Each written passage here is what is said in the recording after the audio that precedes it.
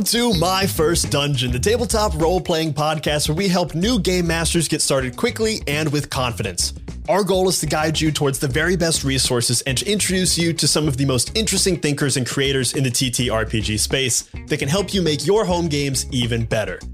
While I imagine most of this audience is interested in playing RPGs with their friends, I'm guessing there is a certain percentage out there who, like myself, aspire to create RPG shows for others to enjoy as well. But building a game for an audience requires a whole different set of skills than just running one for your friends. And that's why I've brought in an expert on this very topic. He is a comedian, a writer, a performer, and the producer of the award-winning and wildly popular narrative play podcasts, Rude Tales of Magic, Fun City, and Oh These, Those Stars of Space, where he also plays such characters as Legs Lovelace and Baron Baudelaire. If you by some chance don't already know who I'm talking about, I am about to tell you. Are you ready? Have I gone on long enough? Okay, I'll just tell you it's Taylor Moore! Oh, I was giving you the stretch sign. More, longer. You want more? More. You want more? More praise. Okay. Who's ready? I've written, this is all the things I wrote. This is all the things I wrote. Say like, oh, his parents definitely understand his job. His parents are super supportive. You wouldn't believe how supportive they are and how understanding they are about what exactly it is. They ask every time they see him, what kind of bit rates you using? Tell us about your bit rates. Sam, what's that say? You use an MP3 or .wav? Is it WAV or WAVE? I've been hearing the kids talk about it. I would forgive them for saying wow. I think I would let Dad off with the wow. Taylor, how's it going? It's great to see you. It's so nice to meet you. Thanks for having me on, Brian. Yeah, thank you so much for coming. I'm really excited about this. I love what you and the entire team at Fortunate Horse do. I think all your shows are fantastic. I was telling you before we started, I've been recently binging Oh These, the Stars of Space. I think it's fantastic, along with all the shows, but that one's been really in my craw recently. That's where we want to be. That's right where you want to be. You want to be right in the craw, baby. The target demo? Crawl. Before we kind of get into the meat of it, can you tell me, how did you first get into tabletop role-playing games, RPGs, stuff like that? Oh my God. I grew up in the woods in West Alabama, a place called Fayette and Pickens County. And one day, I don't know what the inciting incident was, but somehow one of the guys that lived on my street when I was a freshman in high school, his older brother was like a classic. Could have been cast in Freaks and Geeks. Okay. Like it was the mid 90s and he still looked like an older brother someone would have had in 1975. Like the big glasses that are now becoming hip again. Right. But were very nerdy for like 30 years, and like tight jeans, a ponytail, a tool on his wallet, like a tool on his belt. Mm-hmm. And like, definitely going to be an IT guy. And I was friends with his little brother. And he was like, I'm going to show you guys how to play Dungeons and Dragons. And you talk about love at first sight. But then, so we played a little bit in high school and then I didn't play again. And then I rediscovered it in college. Mm-hmm. And then didn't play it for a long, long time. Because, it's a weird, this is before, I feel like the Renaissance, the Renaissance of it all has happened while I was working my last office job, which was at Kickstarter. And so surrounded by it, and was like, this is a great chance to try it again. So I did, and I haven't stopped since. Hell yeah. What was there like a moment in like seeing all the Kickstarter things happening? Was there a moment where it's just like, ping, oh, right, I did love this. I got to do this again. Was there? There was a, yes. So the tabletop role-playing world was just blowing up on Kickstarter. It turns out there was just a giant pile of oily rags laying around, and all you needed to ignite it was like fundraising outside the big publishers world, and that's all it took. And so the money was just like flying everywhere, and the numbers were going wild just through the roof. And a lot of people in the company had never played anything like that before. So Luke Crane, the guy who was in charge of games, said, okay, I'm going to just run some D&D games to like show everybody what this thing that is now paying all your paychecks is. Mm-hmm. And he's going to run, he said he was going to run some like classic Redbox first edition D&D, the mold vase stuff, the vintage Dungeons and Dragons. And I was like, I know how to do that. And I just started working here. This is going to be a great way to meet people. So I started a level 1 D&D basic game with 2 of the company's founders. Oh, and we played together for years. That game went on for I'm not kidding, 5 years. That's especially for like a first edition game. Those are tough. That was brutal. I think I was only level 4 after 5 years, With the same character, or did you go through a couple? Yes. No, maybe no. I survived. That's impressive. Well, I had a little bit of experience. And so, I don't know. First edition experience might not mean shit. That's true. That game was bonkers. Yeah. But that was also so cool. And being exposed to that and being exposed to all the classic dungeon crawl stuff that was being published and all the histories and stuff that was also coming out about the early creation of D&D. I got really into the history of it and the all the theory behind it and all that stuff. Absolutely fascinating. Yeah. And so then I started playing again. And then I started another game and I started DMing another game and I wrote out all this stuff. I absolutely know that world. You start one, it's now I'm a DM over here. Yep, oop. And all of a sudden, 5 out of 7 nights are D&D DMing nights. And the Kickstarter office had they built this they built this new big building in Greenpoint in Brooklyn, this old abandoned warehouse. We bought it and it was just a big cube full of rats and water. And they built this very comfortable, modern, cool office in there. And one of the rooms was just a giant library of actual books. They bought a library collection from a dead publisher, some guy in Pittsburgh that died, and they bought his entire library of all the books and just stuffed them in there so it looked cool. And there was a surreally large wooden table, straight out of Game of Thrones, sure. Bang, in the middle of this room. And you turn the lights off. One of the walls was just all glass, looking into this garden courtyard. You turn the lights off, you turn the lamps on. You have never played in a better place. And it was every night. And it was in an office full of nerds. And I had, so friends would come in and play. It was just every night somebody was playing in there. It was a really cool time to roll dice. Yeah. For anyone who's listening right now who doesn't know what Rude Tales, Fun City, and Odysseus Stars of Space are, can you give us just a quick download on what these shows are? Yes. Our little production company, it's called Fortune Horse. We publish 3 shows. Fun City, which is a Shadowrun based political social commentary, cyberpunk, New York City, 100 years in the future. There's hackers. There's also magic. Uh-oh, didn't see that coming, did you? Or did you? You think you know it? You don't, baby. Fun City. Which also, we also did a big campaign on Fun City of this during when the pandemic first came. We a lot of shows did. We sort of experimented and tried some other stuff. And one of the things we tried was this really cool surreal, weirdo, far future, million years in the future space weirdness sci-fi game called Stillfleet. And we did a whole campaign of that, and people loved it. So if you go on to Fun City, you can listen to the fun cyberpunk stuff or the weirdo space opera stuff. Both a blast. And then there's Rude Tales of Magic, which is how do I never know how to describe the show. A tough one. It's a weird one. Yeah, I mean, what can I tell you? Fantasy endangered in a fantasy world where passion and mystery lurk around every corner. I don't know how better to describe it than that. It's this sort of surreal and bonkers road adventure story. It's very funny. I don't know what to tell you. Just fucking extremely funny and extremely rude. Yeah, it's pretty rude. And then of course, those Stars of Space, which is straight up an episodic, wild Star Trek pastiche. And that's not me clapping for myself. I'm dusting off my hands because that one is easy to explain. And you describe these shows, and these shows are not built as actual play shows as most people might know. They're built as what you guys are calling narrative play shows. Can you tell me a little bit about the difference there?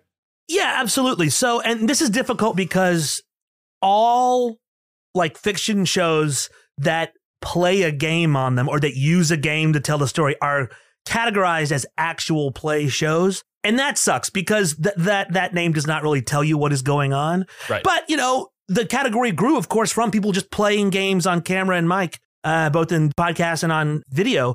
So it makes sense. But yeah, none of these games are extremely tied to the rules. And all three of the shows, to different degrees, focus more on character interaction and narrative momentum than getting lost in the weeds of rules and game stuff. It is definitely a spectrum. And just to say actual play is such a big category. Like it may have started as one thing and now it's expanded into such things as, on one end of like the far narrative play is like Mission to Zix. That's controversial. I get in the occasional argument with my friends on that show with Jeremy Bent. Although I am willing to physically fight the entire cast if they hear this. Fucking come get it. What, one at a time or just all together? I could probably take them all together. Do you know what like the battlefield would be? Is there like Jeremy's battlefield? Reach Did they pick the battlefield? He's like 8 feet tall. He could probably. Oh yeah, he's got to get in close to that guy. You got to get in close to Jeremy. No, so they are just an improvised show, right? But I would argue that because I was in some of the same classes as them, that the game they are playing is long form improvisation. Oh yeah, I mean, long form improv is built around the idea of the game of a scene.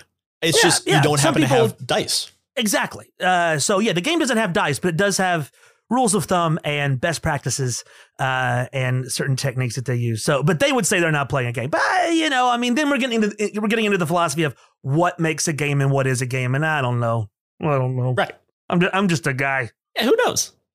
And then, I mean, on the far end of the like true actual play shows are things like Critical Role or like streaming shows where you see every instance that happens at the table, regardless of whether that could be a shopping episode where you're just watching people spend gold that they made, or it could be the epic narrative that you're probably really there for. I know, don't get me wrong, I love a shopping episode as much as everybody, but you're usually shooting for the narrative arc.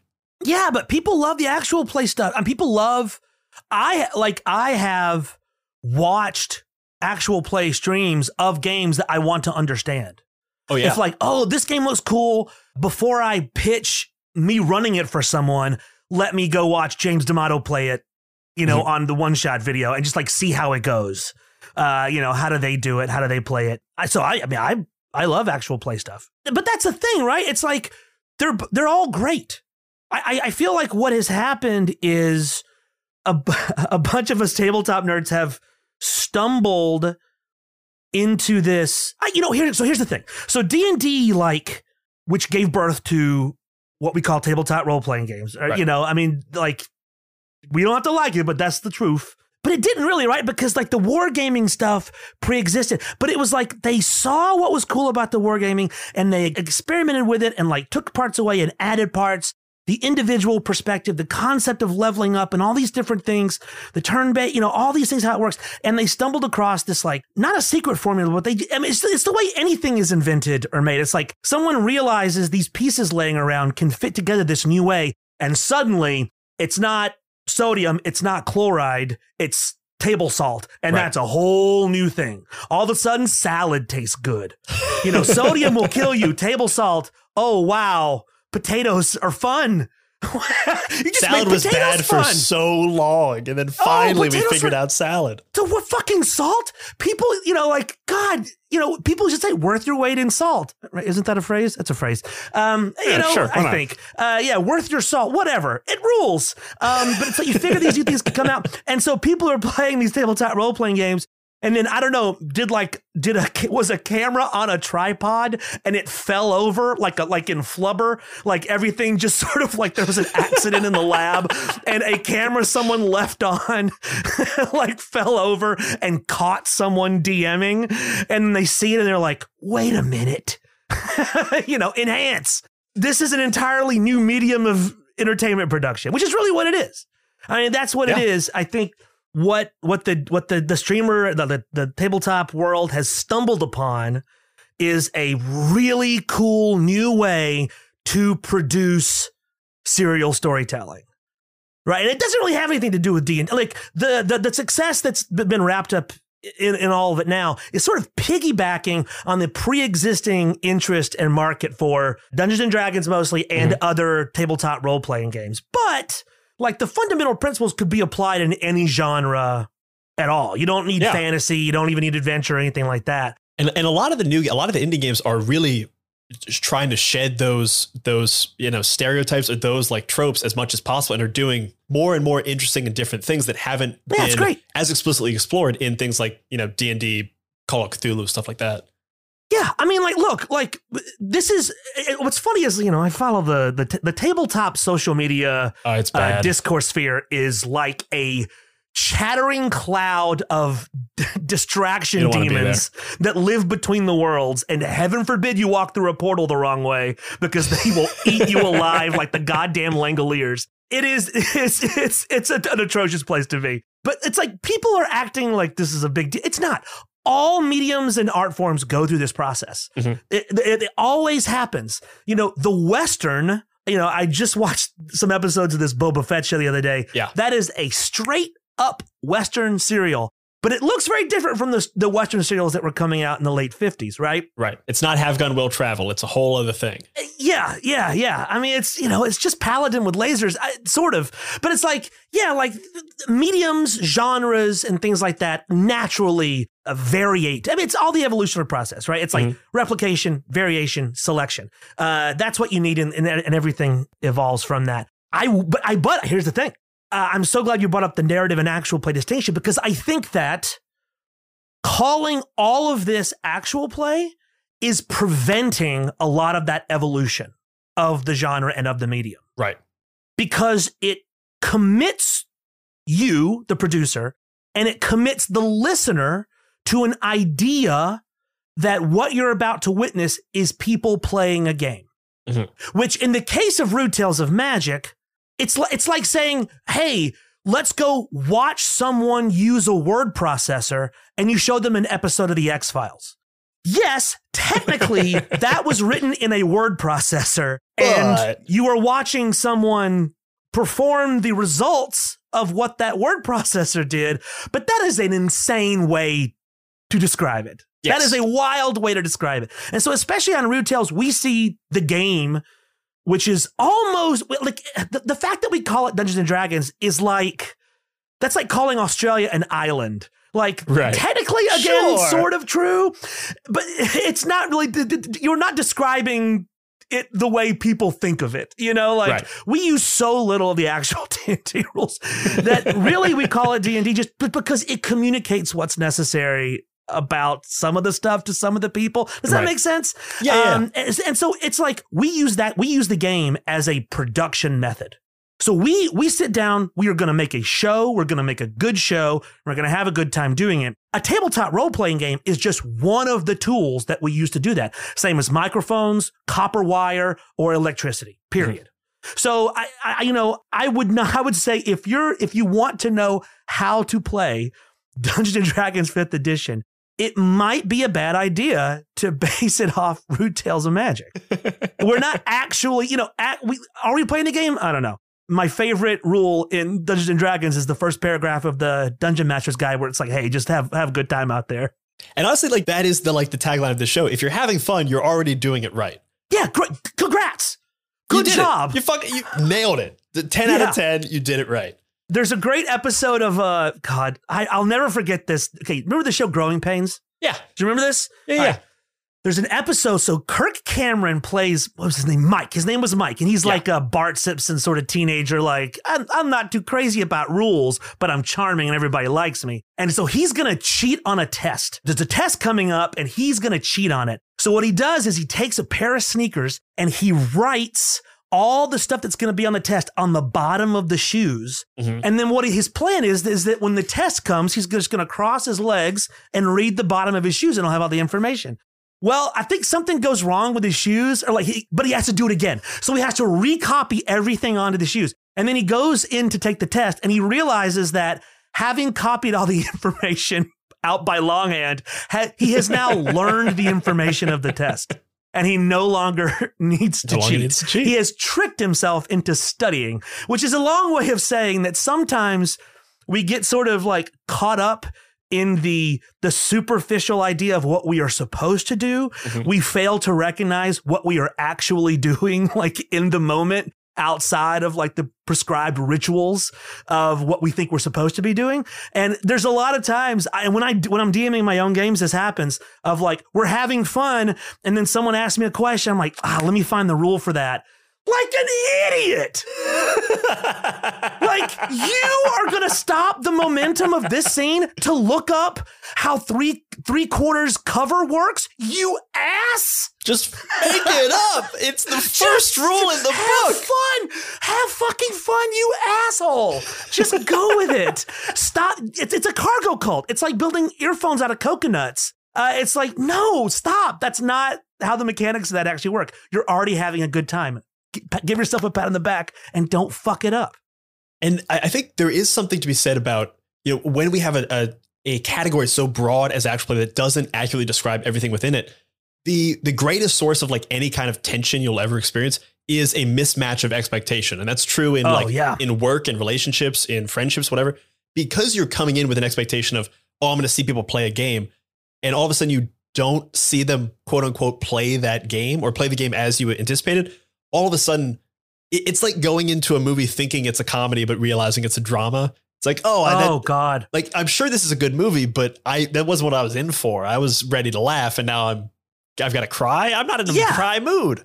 Yeah, I totally agree. Or like you sign up for a painting class and you get there and you're painting a barn. You know what I mean? Like putting red paint on a barn. It's like, well, we're gonna do a great job of painting this barn. It's like, that's not what I thought this was. I was really hoping to experiment with my art form, and this is day labor. Whose fault is that? It's the person that wrote the class description in the program. You shouldn't just call everything with a brush and paint painting. That's a fun way to put it. You have fucked up someone's good time because you have failed to distinguish in your nomenclature. And I think that's what we're doing by calling it all actual play. So what do I mean when I say narrative play? So I've talked about this online and people have gotten mad at me because they think I am saying that people that include all the rule discussion and rules in their show are not telling a story. That is not what I am saying. Here's how to tell if you're running an actual play or narrative play show, right? Or here's if you want to run a show, you're not quite sure what you want to do. Think about these things.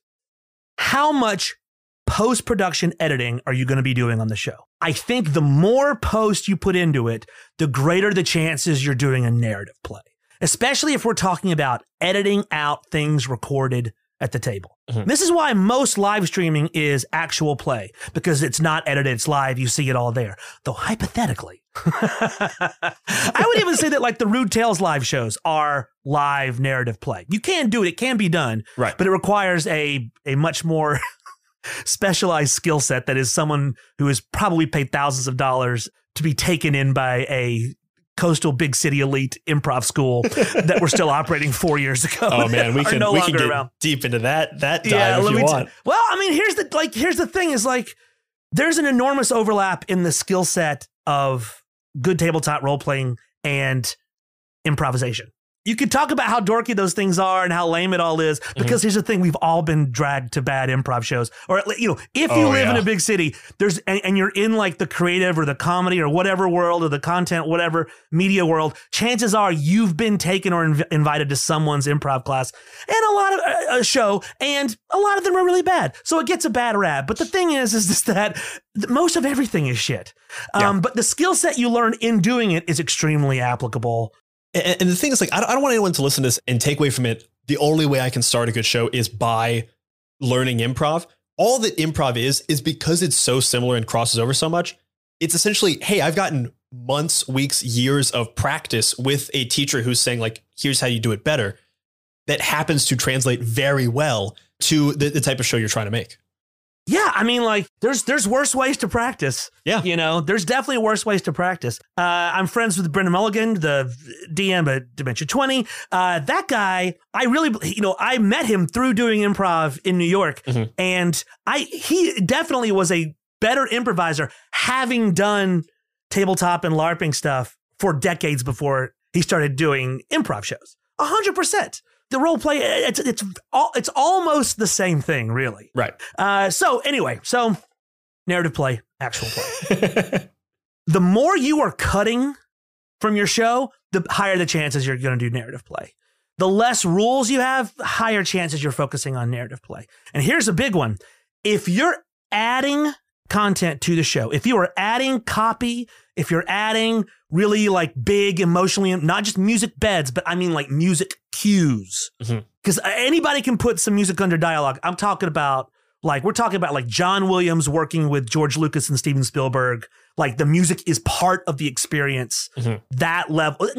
Listen, we all aspire to that, but I'm just saying, like, you're trying to manipulate the audience's emotion with post-production. Right. The closer you get into narrative play. Like all those things sort of nudge you one direction on a spectrum. And neither end of the spectrum is better than the other. But having a name for things that focus, they're willing to edit and produce things in a way that is focusing on an emotional journey and narrative momentum, right? That's a big deal. So like an actual play show, let's just say it's playing rules as written, right? Let's just say it's a hardcore rules as written show. You can have dynamic performances from the DM and the cast. You can have great production, video, audio, whatever, big music cues, incredibly well-produced Foley and all these things. But like at some point, something is going to happen. Someone is going to make a move that sucks narratively. Now, here's the thing. Improv teaches you this, and I think good DMs know this.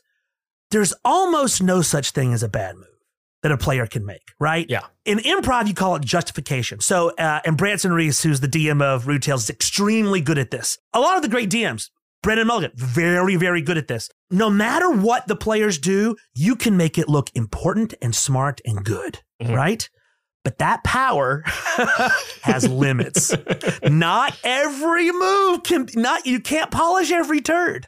So even in an actual play show where you're not cutting very much and you're doing the rules as written, someone might make a move and you're like, look, hey, we've been doing this show for 3 years. We've done 100 episodes. Maybe you should put the Sapphire of Kronton in the Pillar of Vortex that's going to kill the evil wizard. You're right there by it. Come on, dude. Just fucking do it. Can we go back and you just do the thing that we've been building up to do for, listen, this is not a great example, but you understand what I'm saying. It's if you're building towards a narrative thing and all of a sudden you do the like kind of shitty D&D player thing that everyone does from time to time of like, I'm not going to beat the dragon. Let's go farm some sheep or whatever. It's like, no, let's do the thing that we want to do. Or even like this, and we've had this happen on Rude Tales. There's a mistake. Like someone in a pivotal, fuck me, leave that in as punishment. Oh, I'm keeping it. In a pivotal climactic moment within an arc, someone mishears someone else. And then they think something else is going on. And so then you have two improvisers, two players at the table that are trying to build a story with completely different assumptions about what's going on in the scene. And it breaks. Right? Like, it's like, wait, fuck, the last 10 minutes made no sense.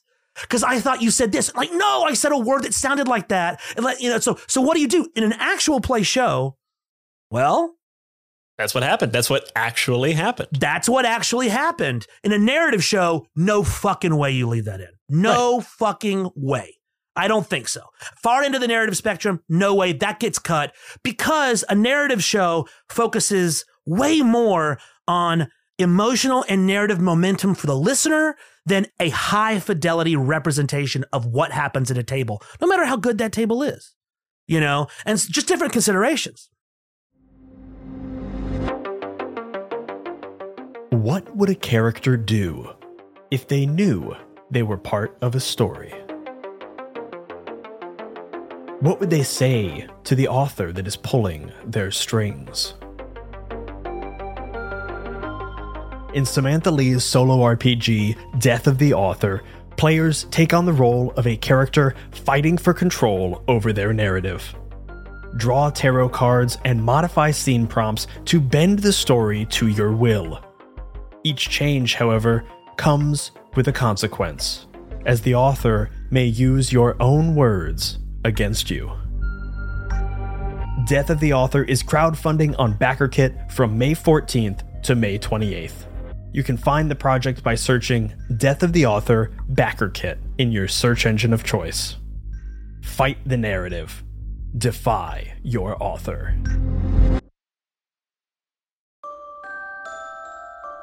Little Wolves is a folktale TTRPG where players fill the fur of shape-shifting werewolves in a realm of fae and of magic called the Enchanted Forest. Players will craft physical masks that represent their characters and use them during play to shift between their wolf and their mortal forms. As they perform favors and complete quests, new marks are made on their masks that reflect the real physical changes that the werewolves undergo. The Enchanted Forest is deep and detailed with fae queens, courts, and all manner of denizen for your werewolves to meet. The crowdfunding campaign for Little Wolves launches May 14th. You can follow the campaign at bytes.rip/littlewolves. That's bytes.rip/littlewolves. And you can check out the free demo and quick start at bytes.rip/littledemo.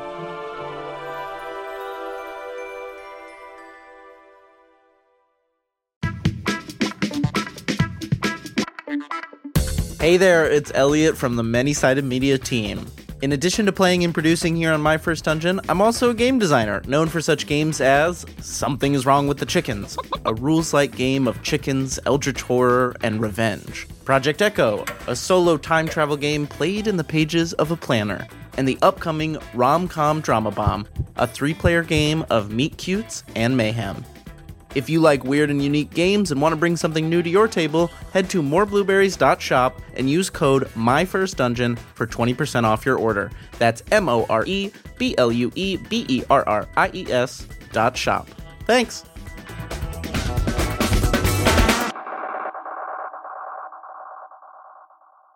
Another way to kind of look at this is, even taking away the idea of editing or something, the further the experience of the listener gets from the experience of the player, the closer you get to narrative play. Absolutely. Because you might add things in. So something we do at Rude Tales, all DMs have their style. And I would say that Branson, one of his greatest strengths as a DM is characters and relationships and dialogue and role play. I mean, a real savant at it. You heard it here first. He's never done any hard work. He doesn't practice. He was born with it. And therefore, yes. This is pure warlock Mozart, bullshit. Very talented, but doesn't understand what he's doing, and kind of a child or a fool at play in the fields of the Lord. And you can tell him I said it. That's going to be the clip I use for the promo, right please there. Please do. Please let this be the beef that destroys us. When he goes into a scene, he thinks characters. Like, how do I get them to this character? What's his character doing? But when we're building an audio drama, we're building an audio narrative. The thing about audio fiction, audio narrative, it's extremely visual. You have to tell people, and prose is the same way. Like human beings are just so visual. Any non-visual art, I think, has to make, except for music, baby, music, the queen of all the arts. But when you're telling a story, people need to know what to imagine. So This American Life published a guide to how to do what they do a long time. This is like late 90s or early aughts, I think. It was just called like Radio, a how-to guide. I would recommend if anyone wants to make like a serious show like this, you can pick up a copy. I think it's only a few bucks. You can also find free versions online, and I recommend reading it. I'll post them in the show notes. All the tech stuff is like, here's how to cut tape with a cassette. Like, it's like old tech. But the principles of like, here's how to interview a subject. Here's how to write descriptive prose for audio. That shit's gold. And one of the things they talk about is location.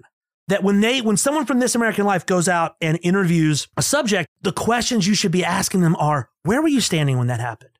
What time of day was it? What season was it? Sure. Like, if you were in the kitchen, were you cooking? What were you cooking? And all that is to get information to physically place the listener in this giant, like spherical theater of the imagination. Right. And one thing that we do on Rude Tales is we go back, and in the post-production, we'll go back and we'll create some new descriptive copy. That's all, that's all it takes, It's like, all right, so what does this place smell like? What does it look like? If I'm creating the narrative of this in my mind, if I'm going on the journey with the show, what do I want to see? We want to tell the listener, well, it's dark, it's wet. It's a giant cavern, but there's a waterfall. So there's this constant rushing sound, boom, and that's a good audio hook I can use. Bring up the waterfall as the waterfall is mentioned. We're building that theater of the mind and all these sensory things. So all that is to say is if you're adding all these like sensory details or plot corrections or a little bit of foreshadowing in post where the players can't hear it, that ain't actual play, baby. That is not actual play. Because in actual play, part of what you're watching is the interplay of the information asymmetry between the dungeon master and the players. Yes. Are they asking the right questions? What did the dungeon master, did she drop like a clue that the listener heard, but not the players? Oh, that's interesting stuff. And we can do that too in narrative. But in an actual play, I think it would be unfair to the audience and the players if there's more description and information put in the show after. Whereas with Rude Tales, that's not our consideration. Our consideration is like manipulating the emotions of the listener. We are there to achieve catharsis. But that's also something that you guys decided in the like pre-production phase when you were kind of coming up with the show. Oh, absolutely. And it's 100% inspired by Balance and Griffin, the way Griffin McElroy DM'd the Balance arc. I remember faking a sick day from work. I had saved up the last 4 episodes of the Balance arc. Oh, and I was like, I'm listening to these back to back. I called in sick, took the day off work, and just laid on my bed and listened to them. And it was like, I don't know, sometimes you, if you're lucky in life, sometimes like a work of art will just punch you in the fucking face. Yep. And there's a lot of ways that art can do that. And I think like listening to, especially the back half of the Balance arc, it really blew my mind because as you're listening to Balance, you're hearing Griffin really mostly because remember he was producing it, he was editing it, scoring it, and DMing it. So while the brothers, the McElroys act as a collective, I really feel like the Balance arc, what made it so great to me was I was watching someone realize while they were creating a new kind of entertainment that they were creating a new kind of entertainment. Balance arc was the first like D&D content I really listened to. I think I tried Critical Role, but I like couldn't quite get it. It was, the first couple episodes sound bad. I just couldn't quite get into it, but Balance was great. And there are a few moments that I can very distinctly remember where exactly I was when I heard it. Yep. And one of them was the first time a couple episodes in when Griffin adds in like original music for like an outro scene that is very specifically designed to manipulate the emotions of the listener. And I remember I know I was on 23rd Street. I know exactly where I was because I like literally I was walking with one experience in my head of like an actual play show, kind of. And then all of a sudden it hit and I was like, oh, this is becoming something new. Yes, it's becoming and it's working.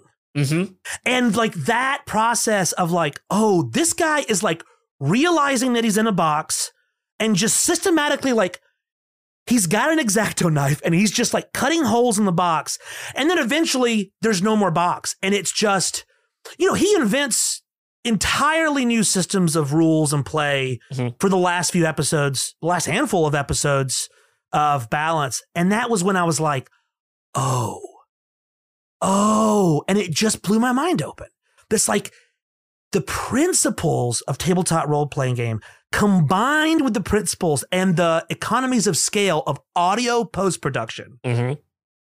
And add on to that, if you can find a cast of people who are good at improvising and they like each other, which are two very difficult things to put together. Yes, that's the thing.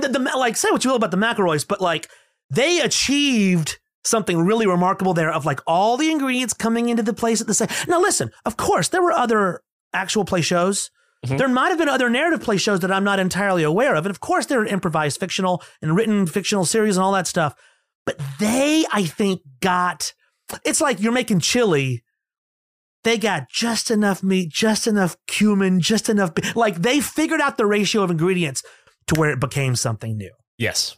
And like that back half of Balance really was like, oh shit, you are witnessing the creation of like a new mode of telling stories, which sounds so fucking pretentious, but God damn it, I'm honestly, right. I'm right, motherfuckers. To be fair, I absolutely agree that you're right. And I think, there is an aspect of this show in particular where, in episode 3 of most of our seasons, we talk back about how we could have made a game better.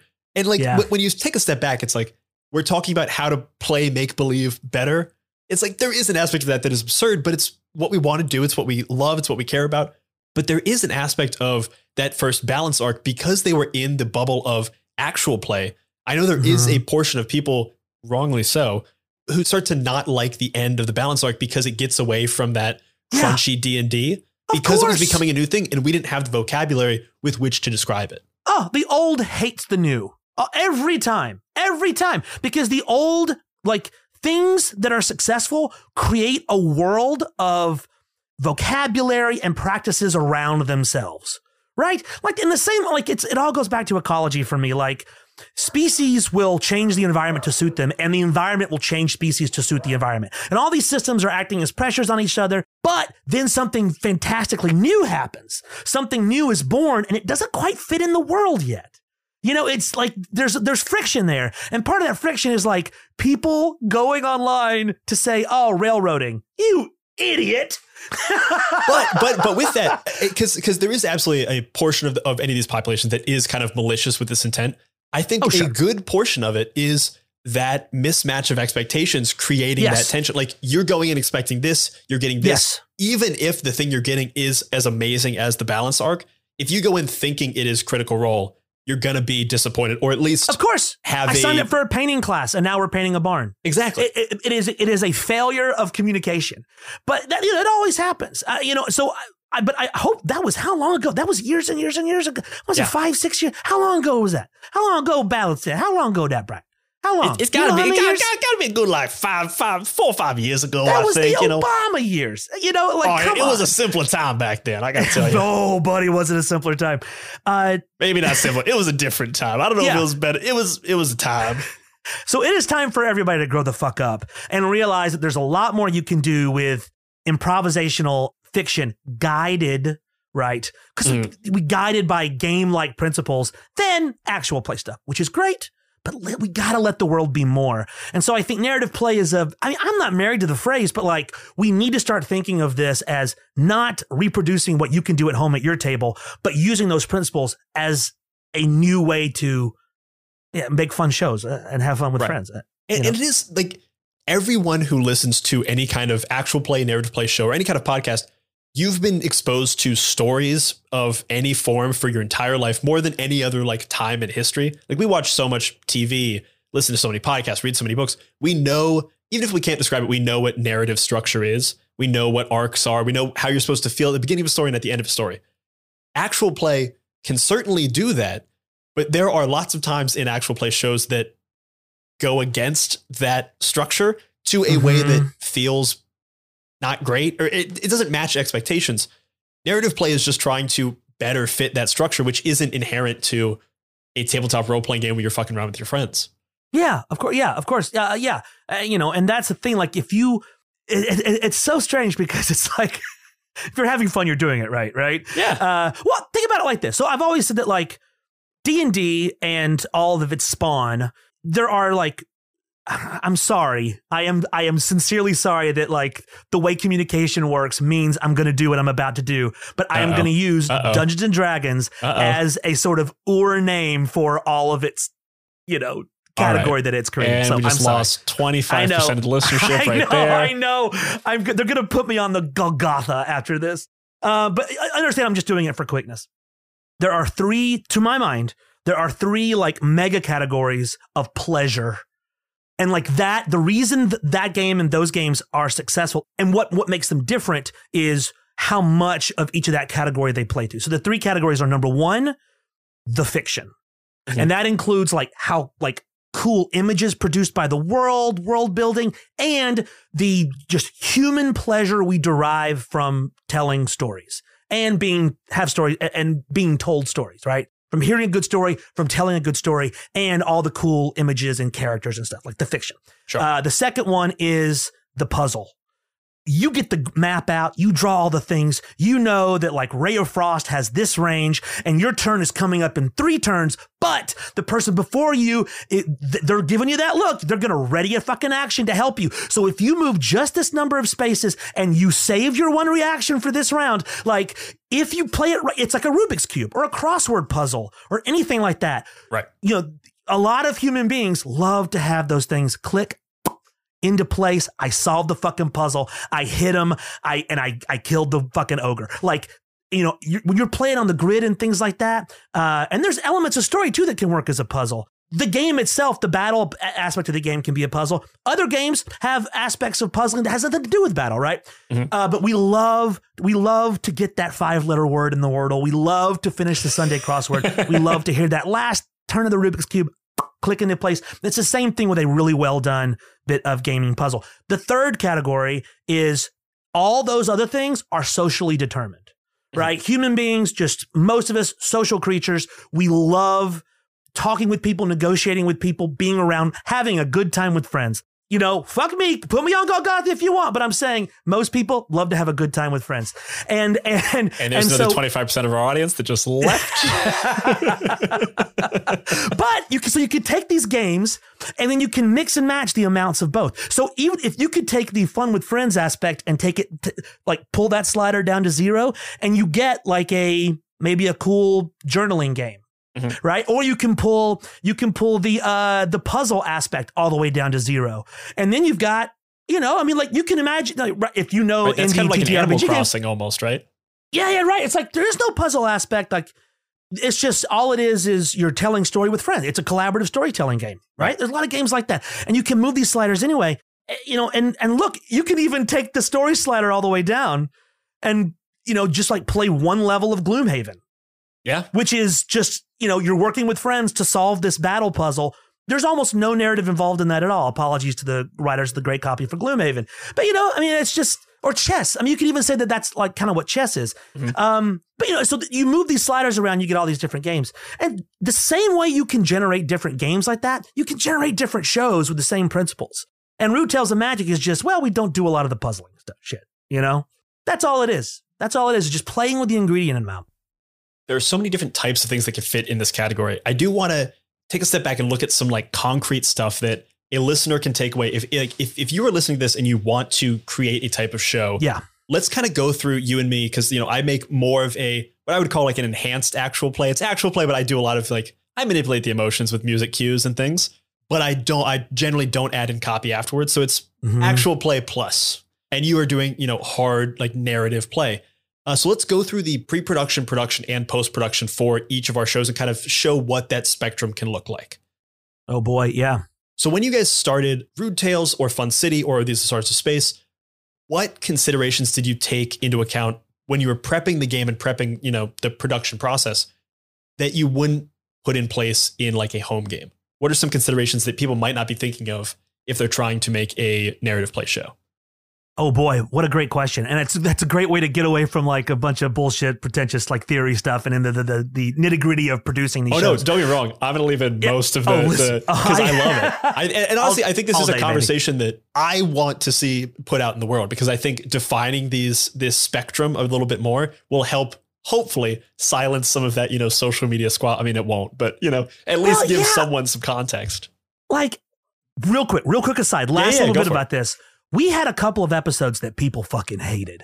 I mean, was this the Thirsty Falls? Oh God, you named it. I think they're fine, but like people fucking hated them. And the reason that they said they hated them was railroading, right?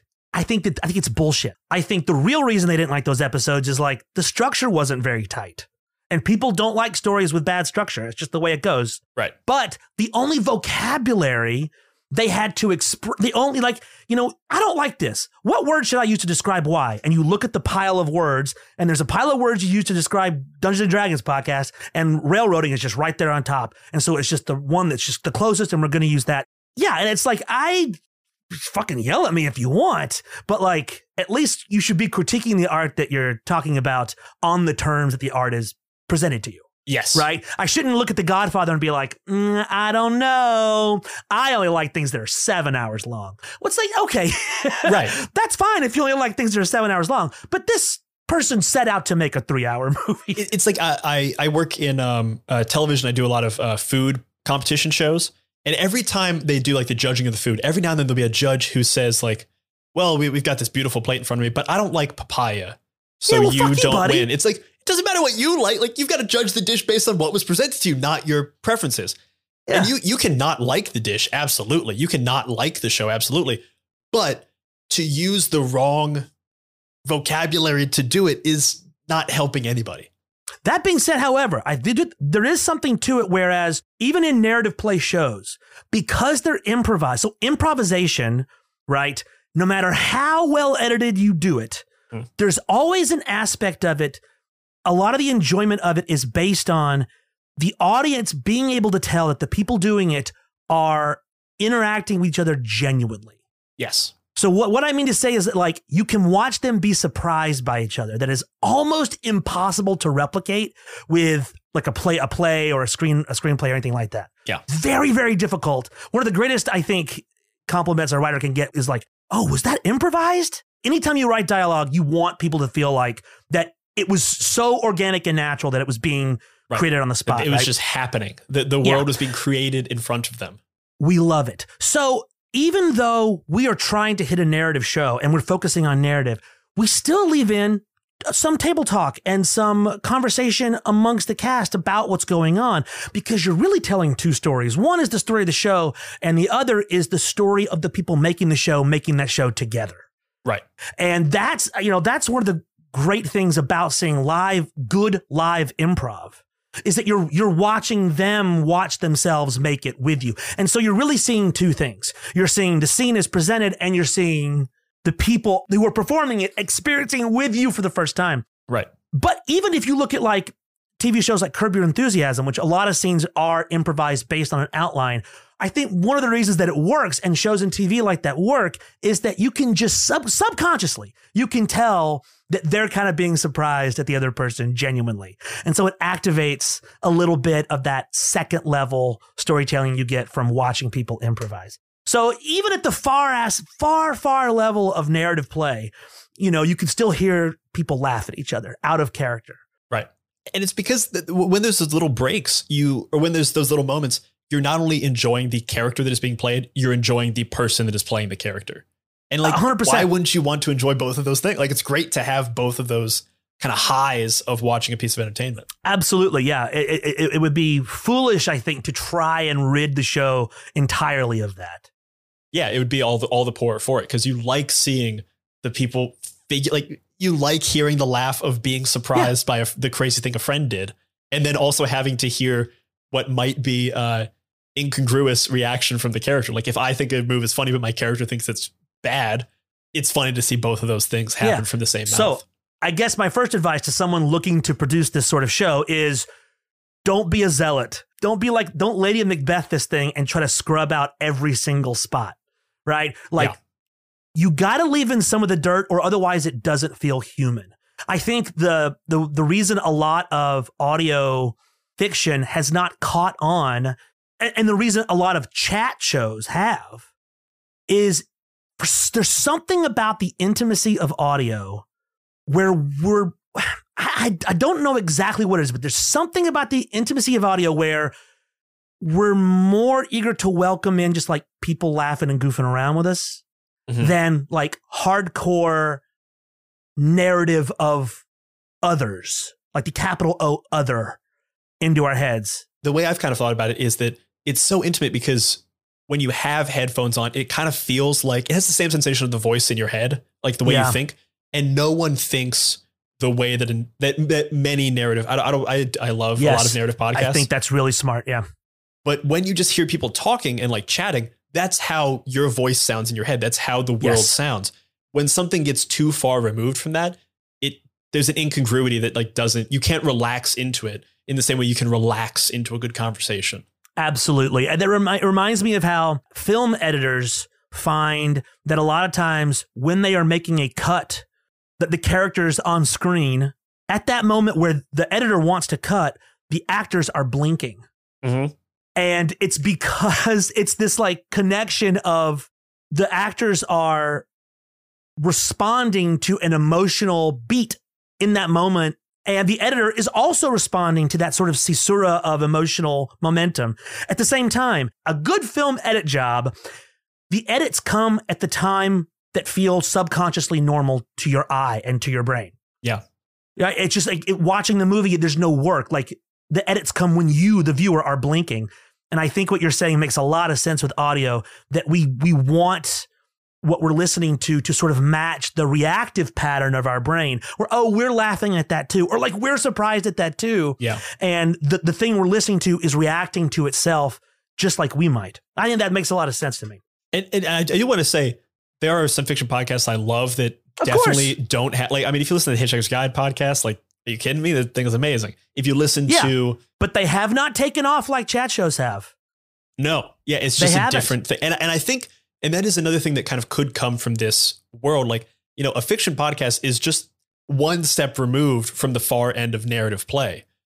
And I think there is a world where that spectrum will just take off more as we like slowly better define this overly large category, and we start experimenting more and more and more in the way that Rude Tales, in the way that those stars, in the way that a lot of these types of shows are experimenting. And I think that's how we, you know, upgrade what was, you know, the classic genre of, you know, radio drama to something new that is consumed by a 21st century audience so used to a visual medium. I think, and I really think that if the industry is able to successfully experiment with improvised fiction, that might be the way we do it. Yeah. But the industry is very hesitant to this because the industry is very much mired in, number one, the production process of hiring writers first. Right. They write it, then you produce it. They love that model. They love it. They love it because people with money don't trust anybody else, and they're in love with this idea of the writer, like this archetype of a writer. And everyone in radio everyone thinks they're a writer. Like, everyone wants to be that person banging away at the typewriter, you know. It's just that the image just, you know, it's very powerful. Whereas the improviser is God's fool. Just like the absolute sucker of the 21st century media landscape, unless you look at how many people have been, you know, made millionaires by the improv renaissance in TV. I will say, and you'll think a little bit less of me, and some of the audience may as well. There was a time, especially when I first moved to New York, and I was seeing a lot of friends' improv shows, and they were like Improv 101, you know, in the back room of, you know, Legion Bar or something like that. Just the dirtiest little bar in all of Brooklyn. Oh, I'm well aware of Legion, my friend. I've got a real soft spot for Legion Bar, but man, it was a shitty little bar. I was fairly vocal about my idea that improv could not be better than sketch, because sketch is just improv, but with time to think about it and make it better, which I could still understand my logic. Essentially, it was like, hey, first drafts of anything aren't gold. It only becomes gold with editing. But that magic of great improv, that magic of seeing it happen in the moment, as an audience member, giving yourself over to the world and like experiencing those characters have these crazy adventures, but also have that background knowledge of experiencing these people have these crazy adventures, is something you just can't get from sketch, because it only gives you the one thing. It gives you the characters, which is why people so often love in like SNL sketches when people break. Like, there's whole compilations on YouTube of, you know, Jimmy Fallon, because he laughs at everything, laughing at something. It's fun because you, for a moment, you remember that there's a person there as well. Yeah. And you're watching it with them, and they're reacting in the way that you want to react. And then, there's this connection between the performer and the viewer that I think rules. And that's why that's the spark of improvisation provides that. And what actual play shows did, they were like, watch us play by the rules. But what they were actually doing, the flubber they were accidentally creating, was they were capturing this group of performers reacting to themselves as they were performing. And it was delightful. Yeah. You know, like, who the fuck knew? It's great.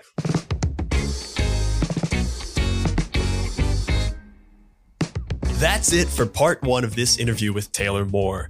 Next week, we will dive into some real-world production considerations that will be invaluable for anyone looking to start their very own narrative play show.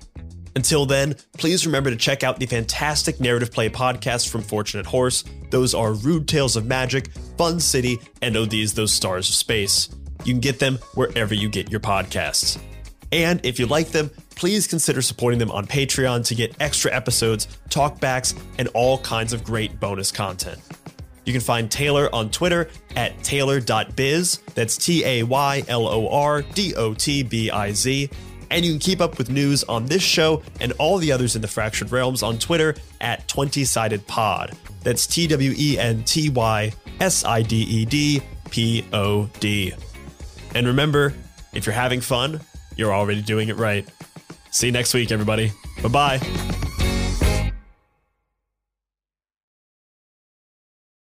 Hey everybody, this is Abby. If you enjoyed this episode of My First Dungeon, you might want to check out some of our other shows in the Fractured Realms. For instance, our D&D actual play anthology show, the 20-Sided Podcast. This season is called Prisoners of the Static, and I play Natasha Bolshakot, captain of the Gilded Ghost. Interested? Check out the trailer and tune in every Monday for brand new episodes. Bye-bye! If you're hearing this, that means you have listened to every last second of this episode, and that probably makes you a fan of this show. Well, if you're a fan and you like what we're doing and want to help others find it as well, then consider leaving us a 5-star review over on Spotify or on Apple Podcasts. Getting more ratings really does help more people find the show, and reading your nice words about the things that we put out into the world makes us feel all warm and good inside, and we want more of those good feels. So head on over to your podcast player of choice and leave us a 5-star review. Thanks.